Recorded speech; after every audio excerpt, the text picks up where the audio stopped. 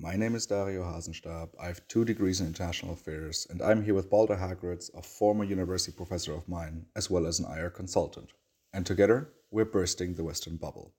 Today, we will analyze a writer for The Guardian called Simon Tisdall as an example for Western bubble thinking. Because while Western societies have many strengths and significant weaknesses, in order to analyze these, we use the concept of the Western bubble. If you would like to know more about this concept, how this podcast started, or who we are, make sure to listen to our introduction episode. Hi, Balder. Why are we speaking about this topic today? And more importantly, why are we speaking about yet another individual? Hello, Dario. We have been speaking about quite a few individuals by now. We had an episode on Elon Musk. We had one about last week about Jordan Peterson. We've discussed some academics, Francis Fukuyama, Samuel Huntington, and we do this because the Western bubble is one that is made up of human beings. It is too easy to think of the problems in international relations as problems that occur because of some dark anonymous group of Illuminati ruling the world, or some politicians you don't agree with messing it all up for everyone else. That is not what the Western bubble is about. The Western bubble is about you, me, our listeners, and the people that we discuss in the episodes as agents of that bubble, and that together as a whole, as a collective, create this kind of delusion that we're all susceptible to. And so by picking out individuals, it's not about ad hominem attacks. It's not about going after them personally. We don't know them personally. We've got nothing against them personally. But it is about pointing out that these human beings are examples of where it goes wrong in Western society. And why are we talking about him in particular? He is maybe not as well known as Jordan Peterson or Elon Musk, but he is a very typical example of how journalists within the West are intuitively driven by biases and find it very difficult to properly analyze international relations and the role of the West within international relations. So they are driven by this Western bubble mentality of moral superiority, of democratic whitewashing, if you like, and there is actually very little proper analysis behind that. And that is not just the case with Simon Tisdall, but with many other journalists and columnists and commentators as well. He is just a very clear example of those. And for transparency reasons, we can disclose that once in a while we will send each other an article of him and then just get really angry about what he writes all day long. Also because the patterns are so clear, right? All over and over again, he writes these things that we're going to discuss today. We had to pick a few, but there are many, many examples of what we're mentioning today. And what are the facts? Simon Tisdall is a foreign affairs commentator. He has been a foreign leader writer, foreign editor, and US editor for The Guardian. Tisdall was born in Manchester and studied history, politics, and philosophy at Downing College in Cambridge. He joined The Guardian in 1979 and became the newspaper's US editor and White House correspondent from 1989 to 1994. Since then, he has held multiple positions within the newspaper and published over 2,000 articles. Currently, he's writing for the Observer section of The Guardian and commenting on foreign affairs. What is the bubble? So let's talk about the bubble that Simon Tisdall is in. Where do we start? Because based on his articles, I think he is the prime example of what bubble thinking can lead to.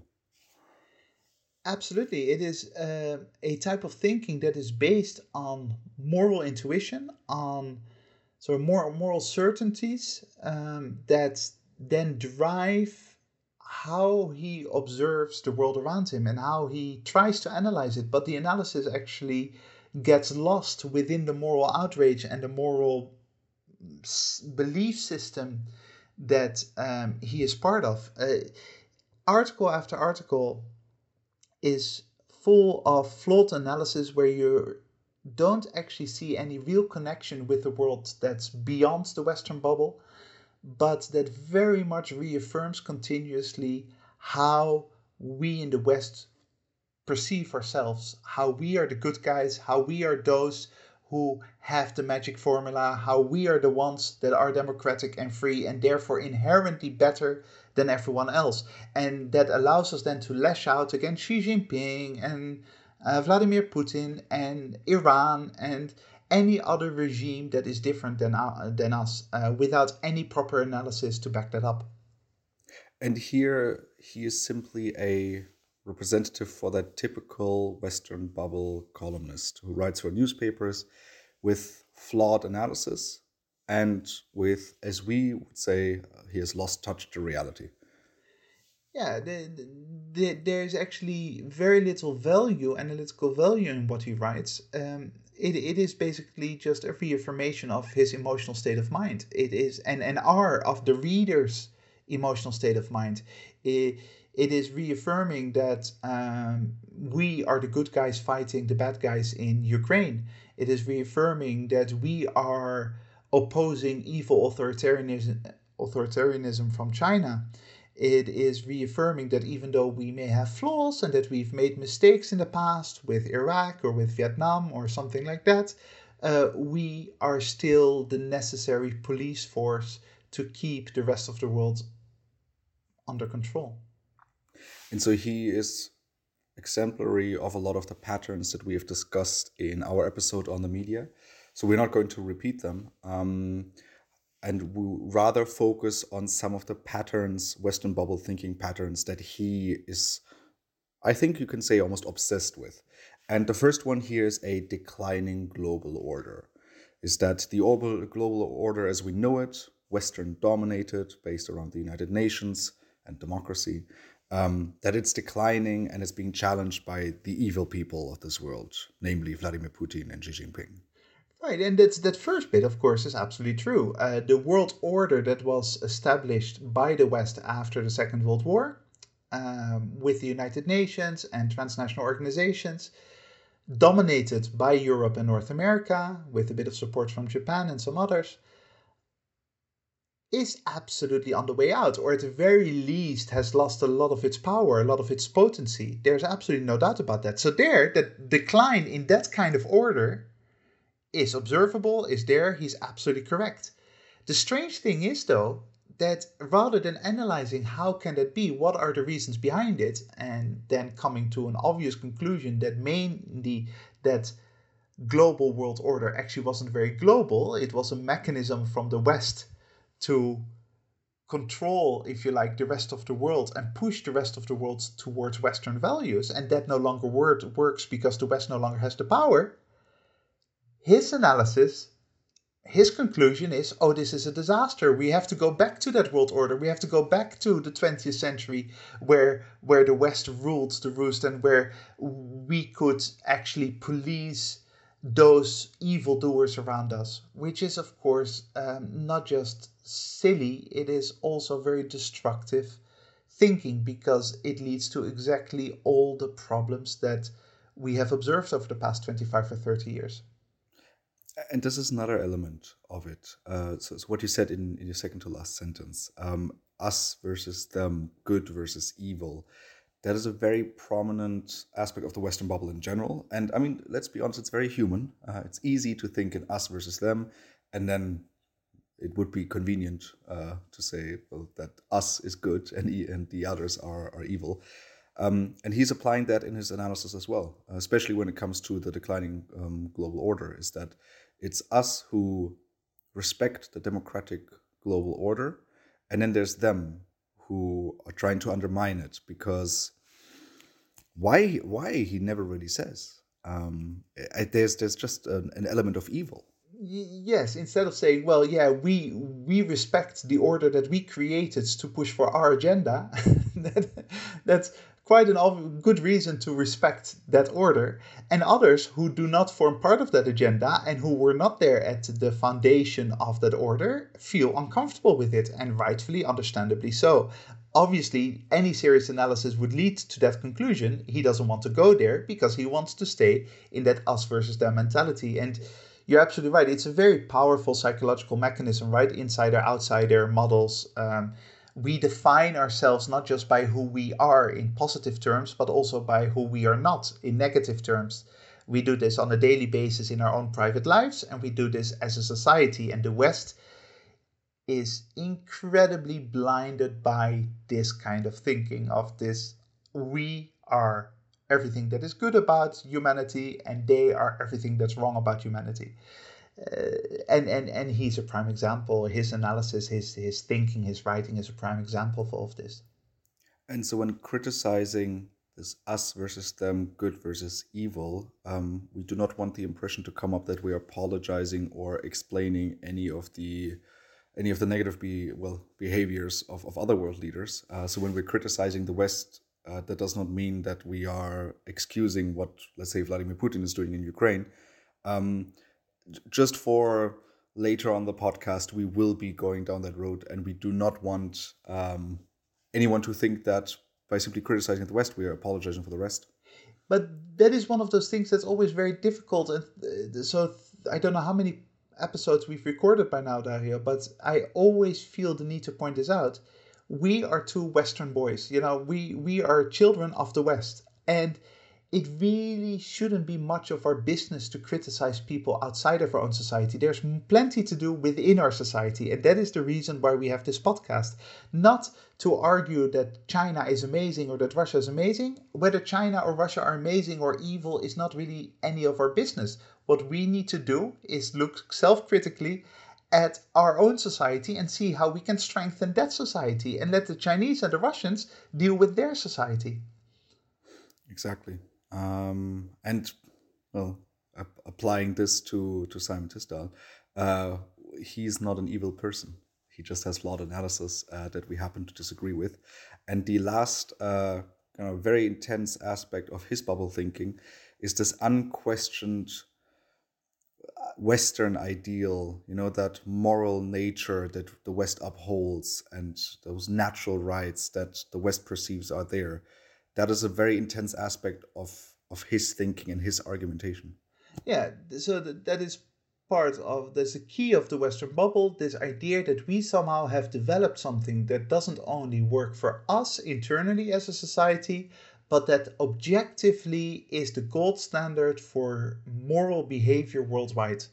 And that means that automatically anyone who doesn't fulfill our criteria of how you should behave is on the dark side of history, is on the wrong side of history. That only works if you believe in the objective moral superiority of the Western model. And I think that it is increasingly difficult to actually defend that objectivity. You can say, look, the political system works for Germany, it works for Spain, it works for the United States, up to a certain point, by the way. But that doesn't mean that the Chinese and the Indians and the South Africans also need to copy that model automatically. And yet, that is the inherent assumption behind all of this. So when we're talking about the damage, so I don't think Simon Tisdall is hurting anyone directly with his articles. I don't think there's at least I hope not, that there are any real life implications to his writing. Well, no, not directly in that sense, but he does add to this cacophony of voices that create an environment in which really bad foreign policy can take place. So he himself, is not responsible for the death of anyone. Is not responsible for any direct destruction. But with all these Western voices, all these media personalities contributing to this bubble thinking, it's much easier and sometimes even politically necessary for leadership to take really bad decisions. So he does soften the ground in that sense. These dynamics are subtle. They're not easy to put your finger on, but it is clear that people like Tisdall do a lot of indirect damage in that sense. And can you explain to our listeners what is the problem? And the way that they're doing this indirect damage is through articles and through opinion pieces, for him mostly. And this is what we're going to analyze in this part. Is let's look at the damaging articles that he has written and what way they're damaging. And I invite the listeners to to go visit the Guardian and click on Simon Tisdall's profile, and you will see all the 2,100, I think at right now 50 something articles, and just click through them and see whether you can identify that Western bubble thinking that we've been talking about for now 44 episodes. And we did the same, and we are outlining 5 articles here that he's talking about. We will quickly quote them and then put things into perspective through the Western bubble lens. And the first one we would like to analyze is called China, Myanmar, and now Darfur: The Horror of Genocide is Here Again. And that article was published on July 2nd, 2023, so about 3 weeks ago. And I have a problem with this article for different reasons, which are also part of the Western bubble. I mean, as we've talked about in the past, I work for a think tank called Raya Now, and there, one of the main things that we talk about at the beginning, before people start analyzing, is please do not use these conflated terms. Please do not conflate them yourselves. And one of these terms is genocide, because genocide is very difficult to pin down. So it is defined in a convention by the United Nations. However, when you throw together China, Myanmar, and Sudan, you're creating a dangerous, a dangerous sense of what the word means. And so Tisdall himself talks about the differences between China, Myanmar, and Darfur. So in China, you have the Chinese government oppressing and imprisoning the Uyghur nationality, ethnicity in the Xinjiang region. And they're doing this through, and this is already one of those terms that I really don't like, through concentration camps, as it's always called in the media. And when you use the term concentration camp, people immediately start thinking about the concentration camps of 1933 Germany. And that is a death camp. However, these concentration camps are re-education camps where unconfirmed different processes are taking place, sterilization and re-education according to Chinese ideals. And that is one of those already difficult terms, where is that a genocide? Can you put that together with Myanmar, where the Rohingya, another ethnic group in Myanmar, was basically forced out of the country, villages were burned down, people were killed. Can you compare those two things? And then now he's throwing Darfur in there, and I mean Darfur is Sudan, so that's a lot closer to what you're talking about. And there we, for now a few months, have seen the central government fighting against an army faction, and there's conflict going on. And he's comparing this to the 2003 situation in Sudan, where actually 300,000 people were killed and that you can definitely call a genocide. Yes, and the mechanism here is very problematic, right? Because what happens is, the moment you use the word genocide and the moment you use the word concentration camp, it becomes almost automatically a black and white issue, good versus evil. And that means that you no longer have any analysis to do. That means that it's just a moral imperative to take whatever action required. Genocide happens, the global community needs to intervene. Of course, in reality, these situations are complex. They're also internal within a Westphalian system, which, like it or not, is the reality that we live under. And it is not Nazi Germany. It is not the 1930s or 1940s with the extermination, the murder of 6 million people or more. And so by equating those two very different situations, you turn it into a simplistic issue where if you're not on Tisdall's side, you are on the side of the genocidal maniacs. In reality, Xi Jinping is not a genocidal maniac. And in reality, what's happening in Sudan right now is certainly not genocide right now.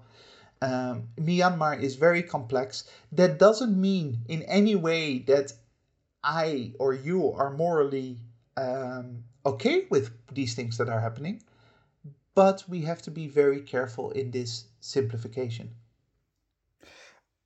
And he's simplifying it to an extreme extent where I would even call this a weaponization of the term.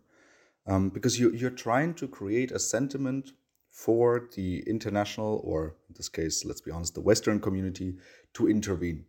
Um, and then, well, let's actually just jump right into the article, because I think there's a quote which particularly outlines this, and it reads, quote, "Why, for example, is Syria's dictator Bashar al-Assad not prosecuted for attempted genocide of Kurdish and Sunni groups under the terms of the 1948 convention?" End quote. The answer for any serious analyst is obvious because we don't have a global system that allows that kind of thing. Um, for the same reason why there is no ICC investigation into George W. Bush or Tony Blair. Uh, George W. Bush was president of a country that isn't even signed up to the ICC, or at least hasn't ratified the ICC. Tony Blair is, but there is absolutely no way for the global community to take a leader and to put them in front of a judge and to try them for anything they do. That mechanism just doesn't exist in our world. And you cannot actually even desire such a mechanism without explaining how that would actually work. Who decides who gets arrested? Who decides who gets put in front of that court? The ICC works on a essentially voluntary basis for a country to join, and once you join and you cooperate, then the ICC takes over. But if you don't sign or ratify the Rome Statute, then you never become part of the ICC, and then obviously there is nothing to do. Exactly, there's nothing to do. And again, in line with what I just talked about before, conflating China, Myanmar, and Sudan, here you're throwing in Syria for an attempted genocide of the Kurdish and Sunni groups. Again, Syria is an incredibly complex situation with a civil war still taking place, where is that a genocide, is that not a genocide, is an incredibly difficult question to answer. But he throws in, oh, it's an attempted genocide, and this man needs to be prosecuted. It's dangerous. What's fascinating is that Tisdall doesn't even really want to try him. He just wants to punish him. So it's, he already puts himself in the position of judge. It's not even about let's investigate whether Assad could be held accountable for something that I call genocide. No, it's basically, hey, I've made up my mind. Assad is a bad guy. We all know it because he's not us. So let's put him in front of the ICC and let's throw him in jail for as long as possible. The frustrating thing about these kinds of conversations is that when you point this out, when you point out the lack of logic in this kind of writing, is that people very quickly say, but Balder or Dario, you're just letting horrible people get away with horrible things. You're okay with this happening in Syria, or you're okay with this happening in China or Myanmar. And the answer to that is, of course, no, I'm not necessarily okay, depending on which situation. Some situations I just find way too complex to have a moral perspective on. Other situations seem morally clearer. But whether I'm okay with it or not is not relevant. What is relevant is what kind of international system do we live in? And is there a just, proper, righteous way to go about punishing perpetrators of crimes or not? And clearly, a Guardian columnist just being basically judge and jury on these matters is not the source of justice, the source of morality that can work at a global level. You need a system that we haven't discovered yet, that we haven't invented yet. And as long as we don't have an objectively verifiable, well-functioning global system for these kinds of things, then it is better to be modest in your moral outrage and not to try to be judge and jury at the same time. Talking about being judge and jury at the same time, in the next article, he's calling for NATO to be judge, jury, and executor all at the same time.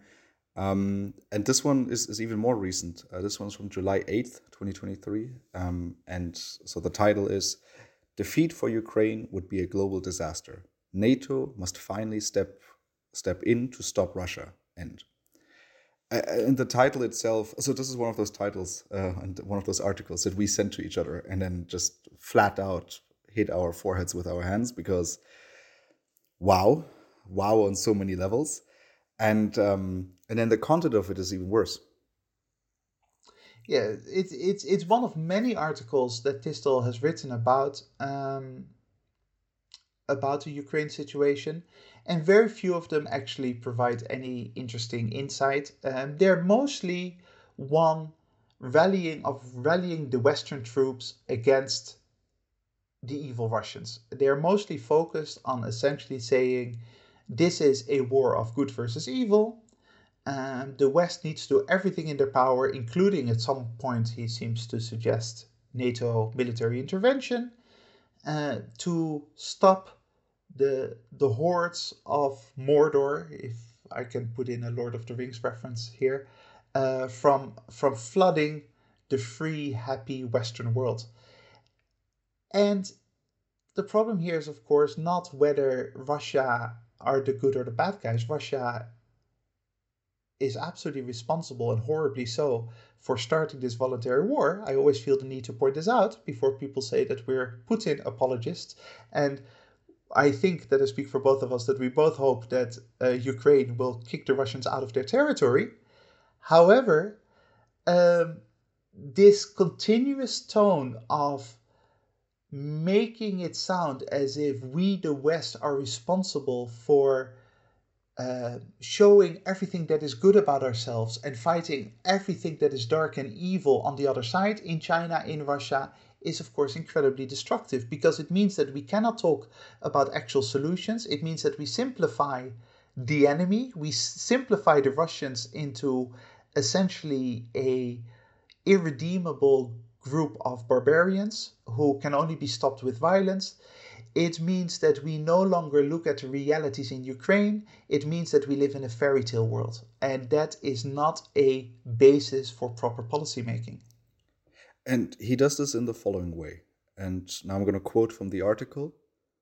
And the gloating Putin and his gang, escaping justice, would be free to do it all again, there or somewhere else. End quote.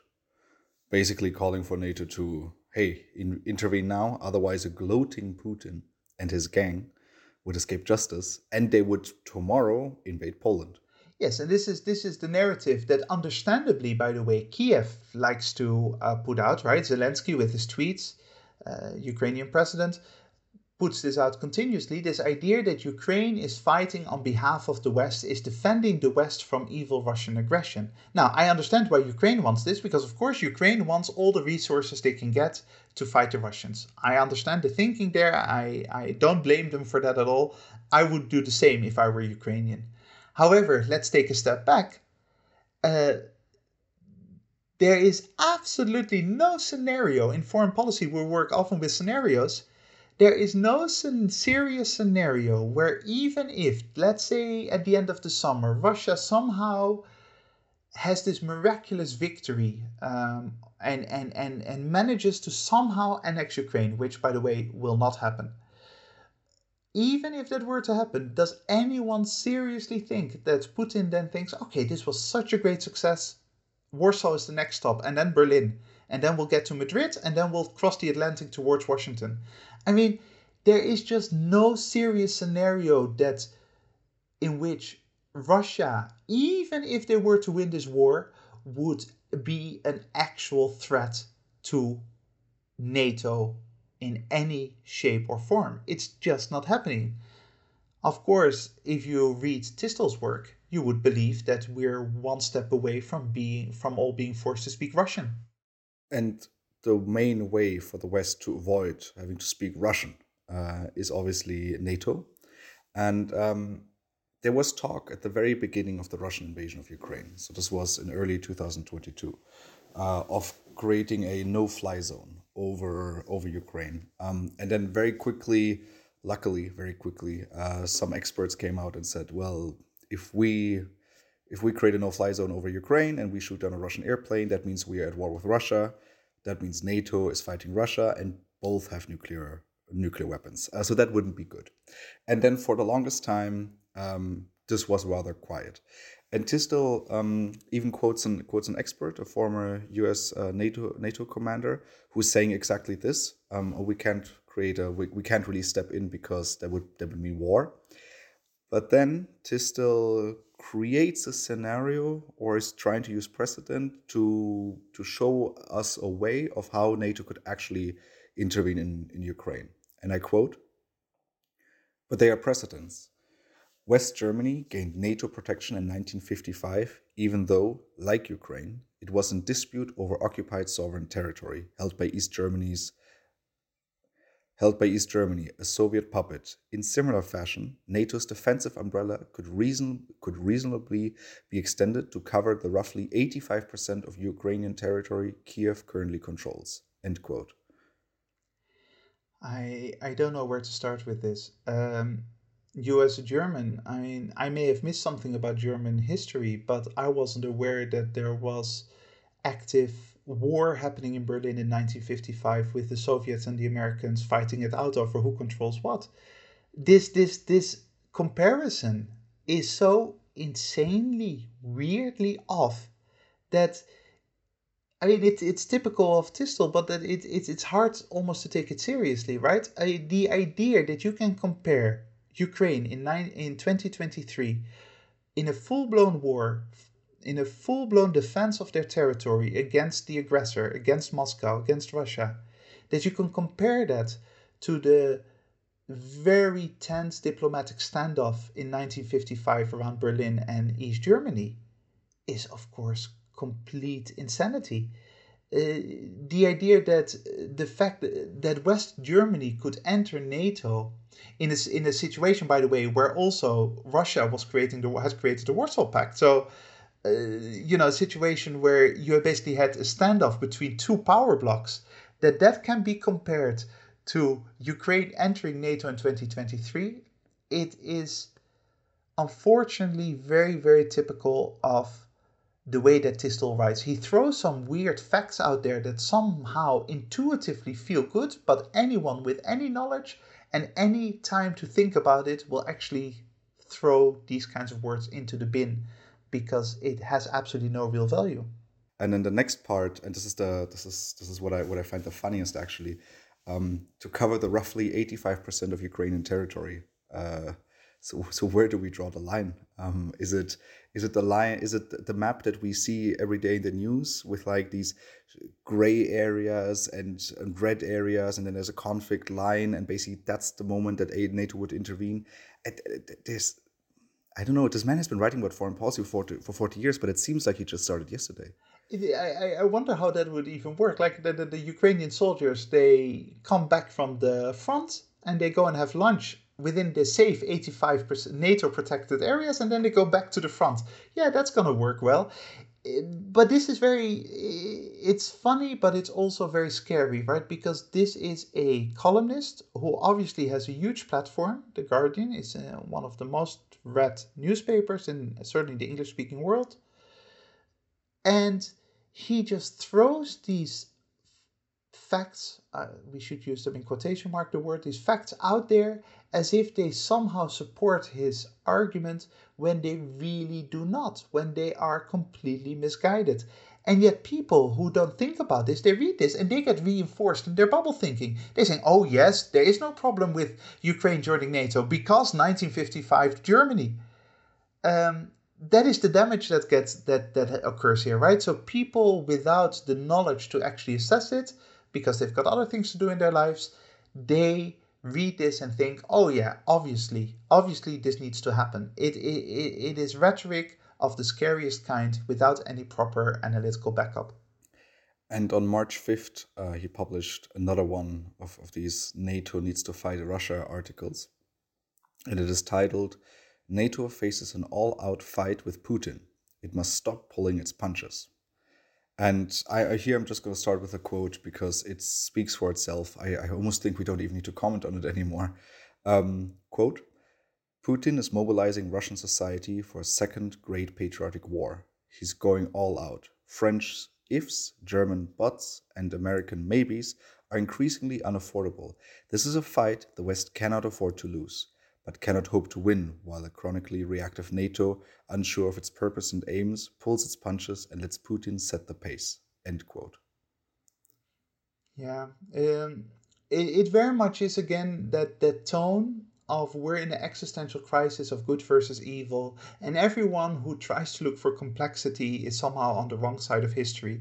This is no time for complexity, it is for simple, hardcore action against this great patriotic war that apparently in Russian society Putin is mobilizing. The, the scary thing about this is that it really leaves very little nuance, and it's a nuanced, complex world. There is no easy answer to a situation like this, and to, for example, argue that NATO is pulling its punches after the way that it has been supporting Ukraine is, of course, completely misguided once again. NATO hasn't been pulling its punches. The only thing that NATO doesn't want to do is go to war with Russia, obviously, because we don't want to die in a nuclear explosion. And here, so all of this sounds like good versus evil, us versus the rest, us versus Russia. Um, and it kind of reads like, okay, somebody needs to put Putin, the thug, into his place, which sounds a lot like that global policeman that we often talk about. And surprise, surprise, on March 26th, Tisdall published an article called "The World Still Needs a Policeman. Let's hope the US doesn't quit the job." Which actually, this article, there are so many things in every single paragraph that are wrong and that are so outrageous to anyone who has ever looked at an international relations book, that here we're only going to read the summary paragraph, and we will actually analyze the most of the article almost word by word in an extra episode that we will publish soon. But for now, let's look at the summary of this article, and it reads: America's record at keeping global order is deeply flawed, but the only winners from its drift towards isolationism will be Xi Jinping and Vladimir Putin. End quote. First of all, the idea that the United States has a choice in this. The United States would have loved to keep the old order, but they can't anymore because the rest of the world is just catching up. Let's be clear about that. It's not that the United States said one day, okay, we don't really care anymore about controlling the world. It's okay, let others do it. It's just that the world is changing and the West is losing its position, not as a choice, but because that's the reality of our globe in 2023. And then this idea that automatically the winners will be Xi Jinping and Vladimir Putin, and that means that somehow we would rather have the United States desperately clinging on to power as if it were still the 1990s, is of course incredibly destructive and scary. But what it does to readers and what it does to the Western bubble is it pushes the right buttons, because it once again creates this us versus them. We are the good guys. We have been going a little bit too easy lately, or the United States has been a little bit too easy. They need to be more proactive now again. And that emotionally feels right to a lot of readers. Why? Because you think of yourself, every human being, or almost every human being on this planet, thinks of themselves as the good guys. And they think, oh no, it is up to us to make sure that everyone else behaves. So let's make sure that the United States fulfills its role in that sense. I don't know where to start with that analytically, but emotionally, it's clear that a lot of people find that appealing. Which is interesting because this is a very hawkish perspective, a very military-friendly perspective, which people find, well, I would say found appealing, especially in the United States. I mean, I think the West in general has grown tired of its wars, until maybe a year ago. And theoretically, Simon Tisdall is supposed to be, well, I assume he is, and he thinks of himself as it, center-left, because he's also writing for The Guardian, a center-left newspaper. Yes, and one of the reasons why people are tired of it is that they have been incredibly destructive, these wars of the West. So the wars that people are tired of are, if they had been successful overthrows of some authoritarian regimes and successful establishments of Western type democratic societies around the globe, people wouldn't be tired of them. They would be all raving about it and saying, great, let's do this more, let's do this more. But the reason why people are getting fed up with this is not a lack of moral superiority that the West has, but a lack of success. The West has not been able to fulfill its agenda. And that is, well, it's not funny, but it's funny how I would say the West in general is feeling this way. And that's the reason why I think the West has become, or well, at least the sentiment within the West had become less hawkish, because you have exactly this, all these terrible, terrible consequences of the West being that global policeman. And now we get to the funny part. Simon Tisdall acknowledges that himself. So the one we just talked about, the article, "The World Still Needs a Policeman, Let's Hope the US Doesn't Quit the Job," it was from March 26th. Only 2 months later, Simon Tisdall publishes an article which theoretically would undermine all of that he said, right? Because the title is "The Uncounted: How Millions Died Unseen in America's Post 9/11 Wars." So you would expect that, okay, yeah, you've made your analysis, you've come to the conclusion that America as a global policeman is incredibly destructive, so maybe we should stop. But that connection doesn't seem to happen because the evil powers of this world are a worse alternative. Yeah, so this article is in the context of the war on terror, all the foreign policy actions that the United States did after 9/11. And the thesis, I think, if I try to summarize what Tisdall wants to say or wants to do, is say there is a lot of destruction that the United States and their Western allies are responsible for. That is horrible, and we need to repair the damage. We need to undo the destruction that we caused, but it is still preferable to evil Xi Jinping taking over the world. And let me once again point out here that China has not invaded any country over in modern history. China has not, in the 21st century, been in any way responsible for any of the military violence that the West is responsible for.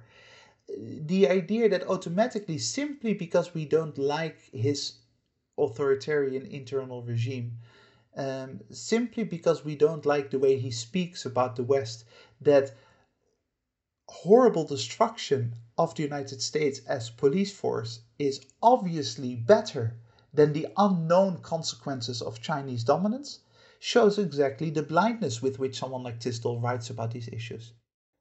Because talking about the destruction, I mean, the report mentions that there were 4.5 million indirect deaths following the American war on terror. And I think that would be the clearest indicator, right? Is, oh, we had a war on terror here. We tried our best to fight terrorism, whatever that means. However, 4.5 million people died as a result of it. So maybe we should stop doing this. Yes, and this on top of what we've often pointed out with the Iraq war, 500,000 civilians dying specifically within Iraq. Not even mentioning all the economic hardship and all the societal and political destruction that has taken place. These numbers are astounding of the damage that the West has caused. And then to say, well, that incredible destruction somehow is still preferable to a scenario that I can't even explain because I don't know what it would look like if China were to dominate the world. China will never dominate the world in the way that the West has dominated the world. But let's say that they were. We don't even know what it looks like. But that unknown is worse than millions and millions of people dying and millions of people being displaced. That requires some mental gymnastics. That requires some pretty horrible blindness towards your own bubble, and it can only be justified by the idea that inherently the West somehow is just good, is just better than the others. And what now? So let's look into the future. Tisdall is a good example of why the West messes things up, especially in foreign policy. So what do we do? Do we no longer read his articles, and then the West is going to have better foreign policy making? Well, we've just encouraged our listeners to click on his link, so actually we're having a counterproductive impact here, I guess. But welcome to the world of the internet. Um, No, the issue is not Tisdall in itself, right? Again, you've pointed this out before. Personally, I'm sure that he's a lovely person to have a drink with. This is about the tone and the type of analysis that we feel comfortable with when it comes to ourselves and our relationship with the rest of the world. And we've gotten way too comfortable with a world in which, with a narrative about our world in which we just hit certain emotional buttons like authoritarian regime, evil, throw words like genocide or concentration camps in there. And we are not actually analyzing the complexity of that. That analyzing complexity, understanding complexity, is not the same as justifying it. If I want to understand exactly what's going on in Western China, that has nothing to do with me morally approving it. I just need to see it for what it is. I need to be in touch with reality. And that requires us being a little bit less emotionally involved in looking at the mirror and demanding that we are the prettiest of them all, that we are the best of them all, and rather just looking in the mirror and step by step looking at what is the policy that we've been implementing, have we supported it, in what way, what are the consequences of that policy, is that the path forward or not. That is much more productive than continuously just being blinded to our own behavior and instead obsessing with the evil nature of people and countries that we don't really understand. This seems like a great moment to end today's conversation on Simon Tisdall. If you have any questions, comments, or regards, make sure to send us an email to thewesternbubble@gmail.com, and we will try to incorporate them in our following episodes. Thank you very much to the listeners for joining us today. Make sure to join us again next week when we burst the Western bubble. That is it from my side. Balder, which closing quote did you pick for us today? Today I chose a quote from a great thinker, young but up and coming, Dario Hasenstap, and I wrote down this quote just before we recorded the episode because they came right out of your mouth. Dario says about Simon Tisdall, "He is a madman and needs to be stopped."